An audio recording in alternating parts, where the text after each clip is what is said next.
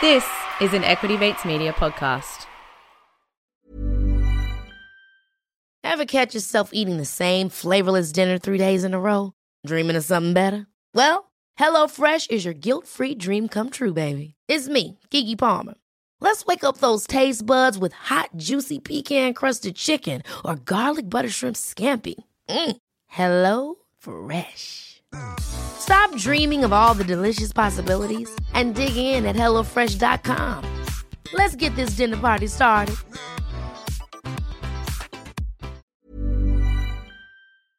So, Ren, we've definitely discussed Instagram way too much, so I'm going to spring my housemate right now and ask him 3 reasons why he loves Equity Mates Instagram. Rohan.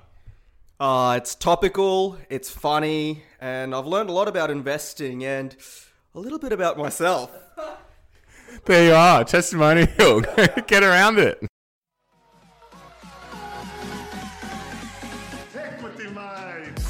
I will say this about investing. Everything you do learn is cumulative. What I learned at 20 is useful.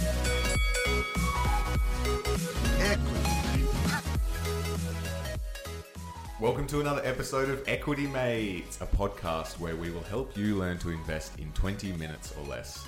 We help break down the world of investing from beginning to dividend so that you can hopefully make some returns. My name's Bryce, and as always, I'm joined by my equity buddy Ren in the room. How are you going, bro? I'm very good, Bryce. How are you? Mate, can't complain. We are here with our Christmas special. Yeah, the first Christmas special that we've done. Yes, this is big. 5-part series, 5 stocks, and 5 reasons why we have chosen these stocks. Right, okay. We're off to a strong start here. So, episode 86, Ren, we had a bit of a shambles in trying to determine what stocks are. So, to give a bit of a context to this, we've taken a Christmas break, and we decided over that period that we would deep dive into one stock each week that we randomly generated. In episode 86, you got out a random letter generator, generated the first letter and then the second letter, and we typed it into the ASX website. And if something came up, ASX ticker came up, we would dedicate that company to this episode. Yeah, let's not rehash it all. Go and listen to episode 86 if you want to. But we chose 5 truly random stocks. We had no hand in deciding what they were going to be. And the idea is we wanted to just research a company that we knew nothing about and hopefully show the listeners how we do it. Yeah, or how we don't. Yeah, don't pick your investments the way we chose these 5 stocks. So the first stock we're kicking off with, ASX ticker is BBN, or Baby Bunting Group Limited. Yeah. So, I guess what we wanted to achieve with this is not really coming to any sort of buy, hold, sell. Well, to be clear, this is all general advice, or if it can be called advice. So we cannot make buy, hold, or sell recommendations. Absolutely right. And so what we want to achieve here is just to give an idea of how you might go about finding information on a stock, where you went to find that information, what we looked for, and things that we sort of considered to start framing the way that we might consider purchasing this stock or not, where it sits in the landscape. Yeah, 100%. And I reckon we kind of lucked into a good one. I agree. Yeah, an industry that I didn't know much about. Neither of us have kids to pull the curtain back. Yes. You're probably gonna sooner than me. But yeah, I actually really enjoyed researching this company. Same. I'm glad we didn't start with some obscure resources company. Yeah. Come up with capital to dig a hole in the ground. That's to come. So maybe let's kick it off by just talking about the company specifically. Yeah. Then we'll talk about the industry more broadly. Yeah. And then we'll get into some of the nuts and bolts of it all. Sure. So, Baby Bunting Group, what is it? Had you heard of it before? So, when we first pulled it out, I didn't think I had heard of it. But then I was driving around the next day and saw like a big sign for Baby Bunting. So, it was obviously, on my mind. Yeah. And I think I've probably seen them around before, but never really paid any attention to them. Yeah, no need for us to pay attention. Yeah. Yeah, I'd kind of heard it. I think it was mainly because I'd seen it, on Motley Fool, and it was always in, 3 retail stocks to keep your eye on, and those sorts of things for something that we'll probably tackle a bit later. But similar to you, that's probably as much as exposure I'd ever had to it. Yeah. So let's get into the company. Yeah. It is, as you can probably guess from the name, Baby Store. Yes. It sells. It's like a specialty retailer for, prams. Baby cots. Yeah. Baby stuff, Baby stuff. 0 to 3-year-olds is the target market that it's chasing. Yep. Obviously, they're not the ones that are purchasing. No. Their products target 0 to 3-year-olds, and it falls under consumer discretionary in terms of your ASX market sectors. Yeah. So it's Australian only. Yeah. It has 48 stores as of the end of the last financial year. So, it's not small, but it's not a, Target, Big W, Coles, Woolies size retailer. But it is the biggest specialty baby retailer in Australia. Yeah. So it is the market leader, Yes. at least in terms of its size. Yeah. 6,000 products across the board, and I think it's at a very interesting point in its journey at the moment, primarily because of what has happened to its competitors, which we will address coming. Unless you have anything more specific about the company. No, we can move on. Yeah, let's address that, because that's definitely the most interesting thing I found about it all. Yeah. So you've teased it. So why don't you flesh that out a bit? What's happening in the industry? Well, over the 2018 FY financial year, we've seen a mass exodus in a number of its direct competitors in the specialty baby goods retail space. Primarily the Toys R Us, Babies R Us, which was their main rival in terms of store footprint. They completely shut down, went into administration, and now don't exist anymore. Yeah. So that's probably one of their major competitors, and I'm sure you have something else to add to that. So to give you a rundown of the 5 major specialty baby retailers that were around in Australia at the start of last financial year, 4 of them have completely shut their doors. So you mentioned Toys R Us / Babies R Us. Yeah. They had 45 stores that they closed. Yeah. They went into liquidation. The next biggest, Baby Bounce, had 13 stores, all done. Bubs had 8 stores that all closed, and Baby Savings had 4 stores that are all closed. So altogether, what's that? That's 58, 64, 68 stores that all closed. And according to Baby Bunting's investor presentation, in their key markets, that's about $138 million in sales that closed down last financial year. And so what the competitive landscape is looking like now is you have Baby Bunting, which has 48 stores, and it's looking to expand pretty rapidly. It wants to get to, I think, 80 stores in the next couple of years. Yeah. And then you have a number of competitors that have, 1, 2, 3 stores. And then you have a lot of specialty, like one store, local community, niche retailers, probably more upmarket, I would assume, in their sort of ranging and demographics and stuff, whereas Baby Bunting is the big box, a bit cheaper. Yeah. But then the 900-pound gorilla in the room that everyone is worried about is online. Yeah. And there would be online specialty baby stores, but the big one that everyone is talking about is that dreaded A word, Amazon. Exactly. So, Ren, you're right. So, I guess to frame this, looking at a company, competition is a very important thing to consider, and that's probably why we've started here.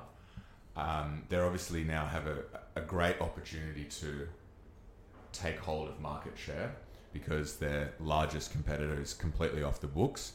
But as you said, they've made mention in their investor share presentation that there's Catch of the Day, eBay, Kogan, and Amazon all have baby goods components within them. Now, Baby Bunting do have an online shop, you can buy through them.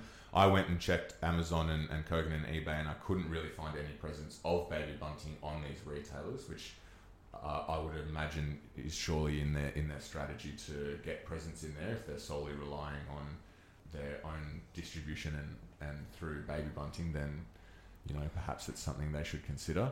But they also there's opportunity to get into department stores as well, your likes of Target and Kmart, Big W, who all have baby good components, but I'm not sure if Baby Bunting had presence in them or not. So, at least looking at the company's documents, I think their strategy is a little bit different to that. Rather than trying to sell as third-party retailers through Amazon and these sites, their strategy is to grow their online business. I think their online business was about 10% of their sales last year. Mm-hmm. They want to grow that, but they also want to have a really differentiated offer. Like they want a lot of exclusive lines, private label lines that aren't available in your Amazons, your big department stores, your specialty retailers. So they're trying to differentiate themselves that way, and their private and exclusive brands made up 20% of their sales in the last year, and they're trying to get to 25% this financial year and continue to expand that. I think they're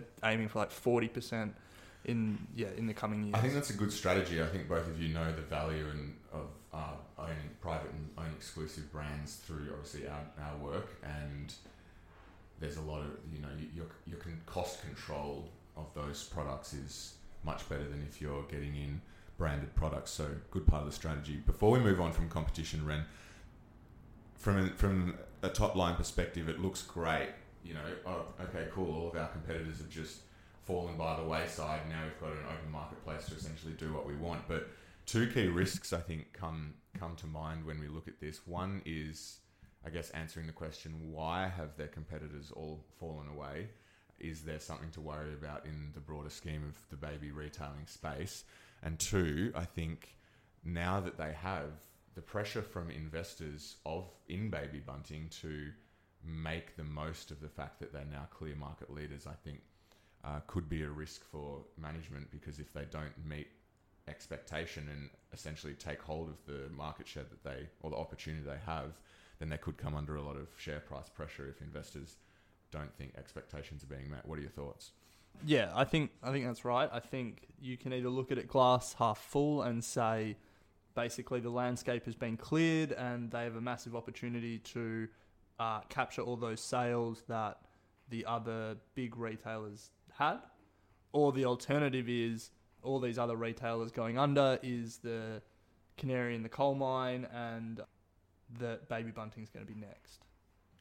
And then who takes over? Amazon? Yeah, online. Yeah. Or it's just you buying your baby goods at non-specialty retailers. Yeah. So like your big department stores or something. So it's not a brand loyal industry, or maybe there's such a perception of quality at these like niche one-off stores that when compared to Baby Bunting, that like new mums and dads just don't want to shop there. Because I mean, when you think about it, it's probably one of the few industries, babies, weddings, funerals, where like people aren't that price sensitive. Yeah. So if people think that the offer at Baby Bunting is, subpar, then they'll be like, well, I'm not putting my baby at risk. I'm going upmarket, spending more. True. But yeah, look, I think it is definitely a glass half full, glass half empty situation, depending on how you look at it. And if we want to look at how the market looked at it, and I might be jumping ahead a little bit, but their annual report was on the 10th of August. They released it, and on that day, their share price jumped 38%. Really? Yeah. So it was in like it was like 170, and it jumped to like 230 or something. Okay, it's back down a bit now, but yeah, it's $1.98 now or something. Yeah. When we're recording this, when you guys are listening to it, who knows? True. But yeah, I think there's probably a lot of opportunity there, and it's just a question of how they get it. So we know what the company do. We've looked at competition. Yeah. So maybe we should stop and say where we got this information. Sure. What the company does was I started with the ASX and Yahoo, and obviously Baby Bunting website itself. And then I did a Google search and came across their annual report, and that's where I got sort of the figures behind how many stores they have, target market, that sort of stuff. And competition, I started getting a bit of information through Motley Fool. What about yourself? So, yeah, at this stage, it's all a lot of surface level stuff. So I started with their investor website, looked at their investor presentation, skimmed through their annual report, started reading about just articles and stuff about the other baby retailers that collapsed. Mm-hmm. And then the next thing that I did, and this probably is the next point in our research, is I started looking overseas, because obviously the Amazon effect is not new. It might be new in Australia, but a number of other countries have endured it before. And there's a case study that is probably instructive for the Australian industry, which is in America. There were two different retailers that took different strategies to approach Amazon. Babies R Us tried to compete on price, and they struggled a lot. And similar to Toys R Us over there, they have gone into liquidation. But Bye Bye Baby focused on service and like that personal touch, and really differentiated their in-store offer through like that customer service and like making sure the product was right for the shopper. And they grew despite the headwinds created by Amazon. It's interesting you say that, because if you now look at the way that the management are talking about their the new stores that are coming out, it's all very customer focused. And if you have a look at some of the drawings that I think they opened a store in Chatswood, the most recent one. Mate, it looks like a Apple store. It doesn't look like a baby store at all. Yeah. And you just think, you can see the direction they're trying to head, that they're differentiating themselves on the service and their sort of in-store. They're going to have people there fitting their cots with the babies, fitting car seats, all that sort of stuff. Maybe price isn't going to be the driver, so it might work out for them. Yeah. So we have had a look at the company. We've had a look at the industry. Now, I guess it's time to look at the nuts and bolts of the company itself.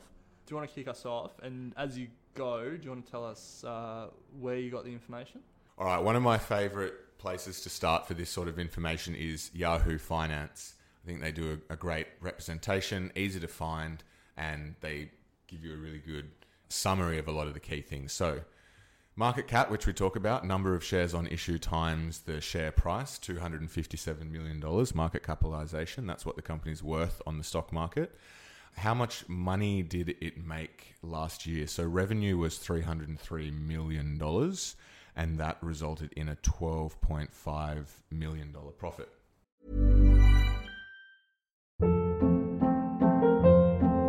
Hold up. What was that? Boring. No flavor. That was as bad as those leftovers you ate all week. Keke Palmer here. And it's time to say hello to something fresh and guilt-free. Hello Fresh. Jazz up dinner with pecan-crusted chicken or garlic butter shrimp scampi. Now that's music to my mouth. Hello Fresh. Let's get this dinner party started. Discover all the delicious possibilities at HelloFresh.com.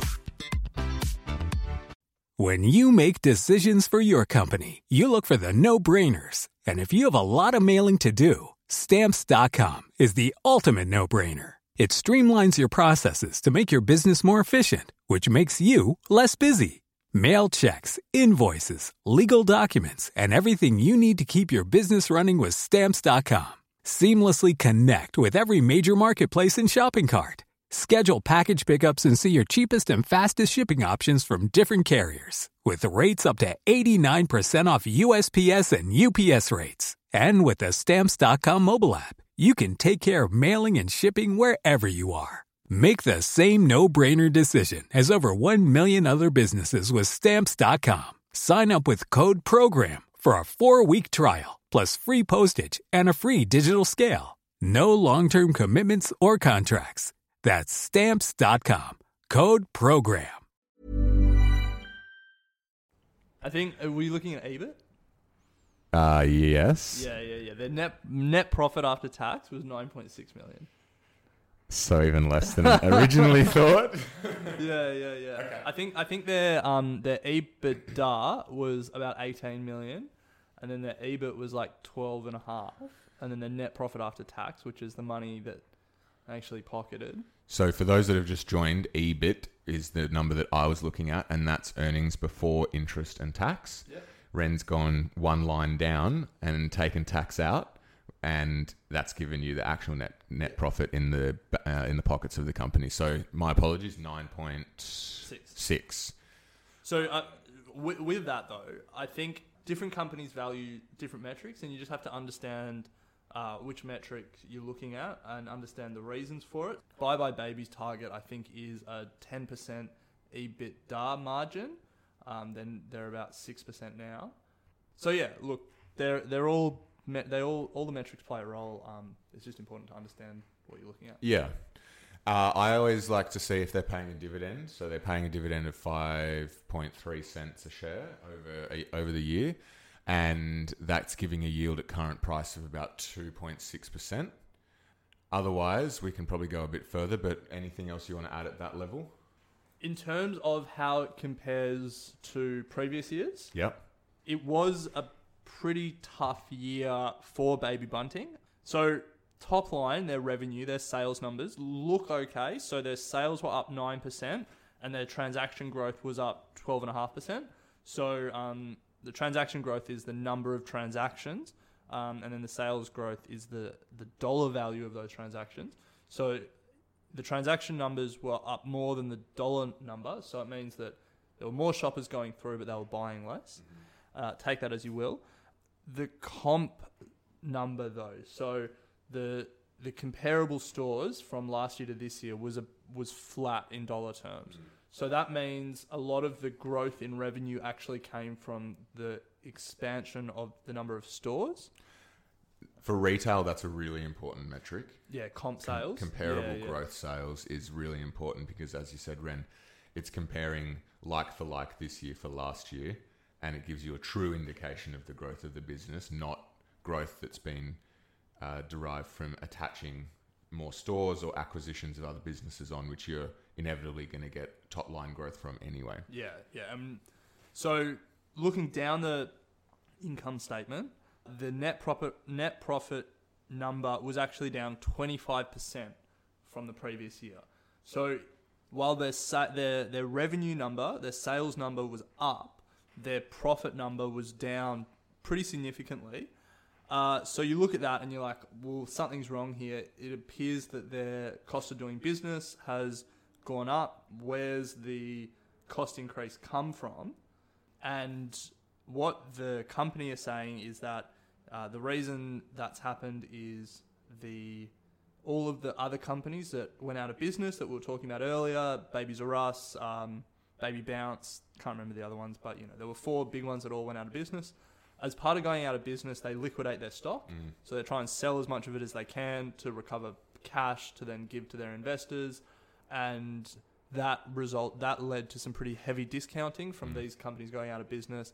And so Baby Bunting, their profit was eaten into by trying to either match the discounting or having to write stock off. So price deflation. Yeah. Very common in retail as well, in terms of it's a great correlation between increased transaction number, decreased sales, because if you're reducing the price but increasing the transaction numbers, that's where you're going to result in seeing less revenue than you were last year. All right, so that's sort of top view of company metrics. Where did you find that information? Mainly Yahoo Finance and also their annual report. Yeah. And how long did it take you, do you reckon? Oh, not long. Yeah. Nice. So any key call-outs you think in terms of financial metrics that might be a little bit unusual, or ones that you look at that other people might not look at or are worth calling out? So the one thing that I haven't looked at, which is not great in terms of preparation, but I haven't looked at their balance sheet. So what we just talked about was their income statement. The next step in my research would be to look at their balance sheet, and unfortunately I wasn't as prepared as I was hoping to be. I have looked at their balance sheet. Okay, so I guess what I would look at next is then what is their debt situation like.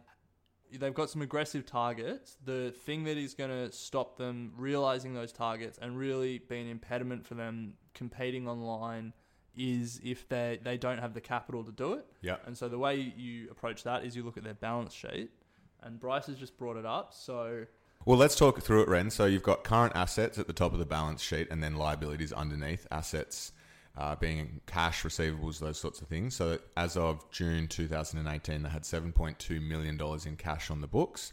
Receivables, which is what they are owed from suppliers or from lay-by or those sorts of things, 11.09 million.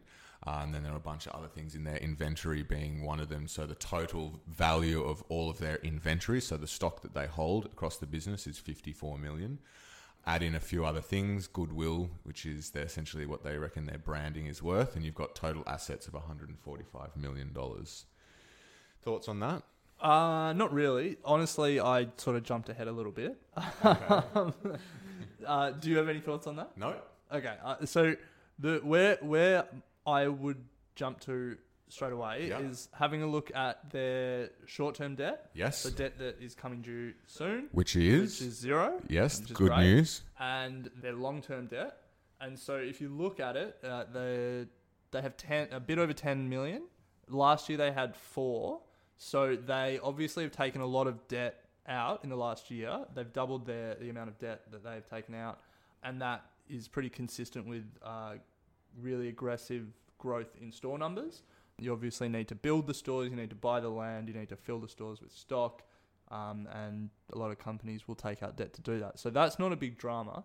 The only drama would be is if the debt number was massive in relation to, you know, how much cash they have on their balance sheet, what their sales are. And if you look at the top of their balance sheet, they have about $7 million in cash that they're holding on their balance sheet, compared to $10 million in debt. So you'd probably say that their debt situation is pretty okay. Reasonably healthy. Yeah. Nothing to be alarmed. You made a good distinction there. Short-term debt is debt that needs to be paid off within 12 months. Long-term debt is looked at a bit differently. It's paid off over a longer period than 12 months. But as you said, it's really a primary driver of expansion or growth. It's not necessarily a bad thing, but as you said, Ren, it's more about how it appears relative to everything else on the books. Yeah. Which, as we said, pretty healthy. All right, so financials, anything else you want to add there? No, that's pretty good. I think, yeah, it's definitely an interesting company at this point. Yeah. So one other thing we should talk about with financials, Ren, is it's all well and good to look at what has happened in the past, but it's always good to look at what they are what they are saying is going to be happening in the future. So for 2019, FY 2019, EBITDA, they're doing 24 to 27 million, which is a growth of 30 to 45%. Whether or not the investors will be happy with that, we'll find out. Well, given the share price jumped so much the day that they put that guidance out, you would probably say they are happy with it. Pressure is on to actually do that. So I guess the last thing that I would do is try and value it. And this is obviously fraught because there's a lot of assumptions that go into this. There's a lot of different methods we can use. So a commonly used method is a discount cash flow method. And it is essentially valuing the cash that the company is generating this year and the cash that you expect the company to generate in the future, discounted to today's value. And so a really conceptually, a really simple way to think about it is you could go out today and buy government bonds that pay 4% every year, risk-free, or essentially risk-free. So that is the risk-free price, risk-free rate. If you're going to put your money in something that's riskier than that, you would expect a better return. And so the discount cash flow method is a way to try and value the future earnings of a company discounted against the risk-free rate. My only concern with it is that there's a lot of assumptions that you build in. Heaps of assumptions. Yeah, you have to build in what you assume the company's growth rate is going to be. You have to build in what the risk-free rate is. You have to build in, just a lot of assumptions. So when I did it, the fair value of the company came in anywhere from like $1.04 to $1.50, depending on the assumptions that you built in. It's trading at right now at about $1.96, so it's a little bit expensive. Some may argue that this year is an outlier because of the squeezed margins, which obviously affected the amount of cash the business generated. But yeah, so that's sort of ballpark. Something that I think I probably prefer to look at, there is a thing which is a reverse discount cash flow. If people are getting confused, don't worry about doing this. Just skip this part of the podcast.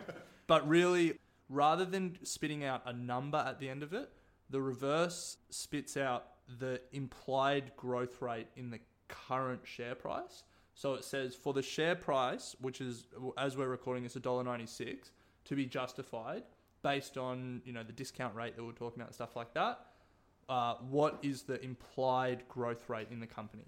For the next 12 months? Or For the next... So you can set the number of years. Yeah. Generally, you would do sort of 10 years. Okay. And using this year's earnings, FY18's earnings, it came in at about 19%, 19.9%. Using last year's earnings, which were a bit higher because there wasn't as much margin squeeze, it came out at about 14%. And so... Over 10 years you've put? No, per annum. Yeah. So rather than trying to spit out an exact number for the company's value, sometimes it's good to just do that, look at what the implied growth rate is in the current share price, and then ask yourself, is that realistic? Is that 19.9% per annum growth in earnings realistic? I would say, look, you could definitely make a case that it is. It's probably, there's a lot of headwinds with Amazon, and the fact that all these other companies are going out of business around them is probably a red flag. But if they take all those sales, then maybe. Not unachievable. And who knows, they might have some years where they're at 30, 35%, other years when they're down. But if you can average that 14% over 10 years, then great. Yeah. For the listeners, Ren, how did you actually work that out, that discounted cash flow? Because not like, you don't have to tell us the figures, but there are a lot of different models out there. So there you can, was it via Excel? Did you find something online? Did you do pen and paper envelope? Oh, mate, I wish I could do pen and paper. I just Googled DCF calculator. Yep. And there's a bunch out there. Yeah. And you just put your numbers in. The numbers you can find from sort of Yahoo Finance, and then, it just spits it out. And I want to do an episode on discounted cash flow because, as you said, there's a lot of assumptions. And really, this is the true heart of what differentiates investors, because everyone can use a discounted cash flow. A lot of value-based investors do use discounted cash flow method. But it's about how well and how well you know the market, how well you know what's going to happen over the 10 years, and the finesse in which you can apply these assumptions is what differentiates you between the next investor, and how well you're going to pick stocks over the next investor next to. So 100%. Yeah. And that's what's exciting about this as well, I think. And that's the real challenge is everyone has the same numbers in front of them, but how you apply them in these is what really separates the man from the boys. And it's definitely, there's so many different valuation methods out there that you can do. So, you're right. This is a common one for value investors, but another common one is liquidation value of a company. Mm-hmm. And so if the company was to go belly up today and it sold all its real estate and inventory and everything, would the investor get their money back? And then that builds in a margin of safety. So there's plenty of ways you can value it. So if you're completely lost at this point in the conversation, don't worry about it. Yeah. The main thing is just what we did, the exercise that we did up to this point, which was look at the company, look at the industry, look at how it's going to compete, look at the key metrics. One thing we didn't really talk about was sort of price to earnings and stuff like that. It's all right. We've got four other companies we can do that. Yeah. Look at those ratios and then just decide if you think the company is primed for success in the future. And even if you don't know what all the numbers mean, you've got to start somewhere, and over time you'll start to understand the relationship between them, and you'll understand relationship between those numbers and numbers of other companies as well within the same industry. And don't be scared to open up a balance sheet and have a look. Like you've got to do it somewhere. Yeah, mate. When we started this podcast, I didn't know the difference between an ETF and an LIC. So Look where you are now. DCFs. I know. Look, anyone can do it. You just got to listen to every episode of this podcast. Well, Ren, that was really fun. I enjoyed that. We were lucky enough to start with a pretty decent company, I think. Yeah. I'm gonna put it on the watch list just to follow, see how we go. Maybe in 12 months' time, we can check back in and see how Baby Bunting's going. Yeah. The next Christmas special. We've got 4 companies to come. Some of them less exciting, but I'm sure we'll find some different ways to chat about them. We'll make them exciting. Yeah. Yeah. So in summary, Ren, as you said, we discussed what the company was about, a bit about their management and their strategy going forward. We looked at competition, some of the major financials, and then wrapped up with a bit of evaluation. And nothing there unachievable, all found online, all free. And honestly, if you just set aside 45 minutes or so, you can definitely come up with something like that. So I encourage you all to get started. That's it? That's it. Cool.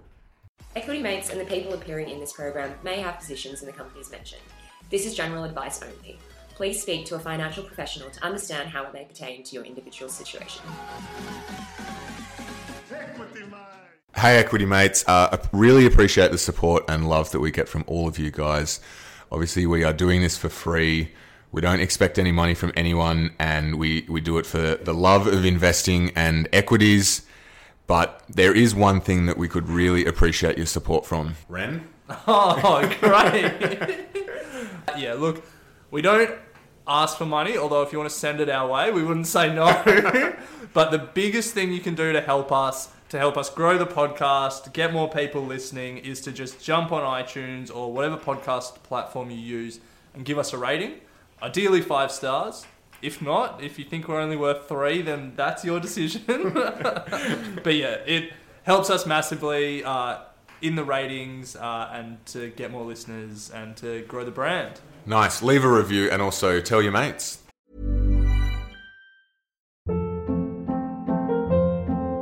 Hold up. What was that? Boring. No flavor. That was as bad as those leftovers you ate all week. Keke Palmer here. And it's time to say hello to something fresh and guilt-free. Hello Fresh. Jazz up dinner with pecan-crusted chicken or garlic butter shrimp scampi. Now that's music to my mouth. Hello Fresh. Let's get this dinner party started. Discover all the delicious possibilities at HelloFresh.com.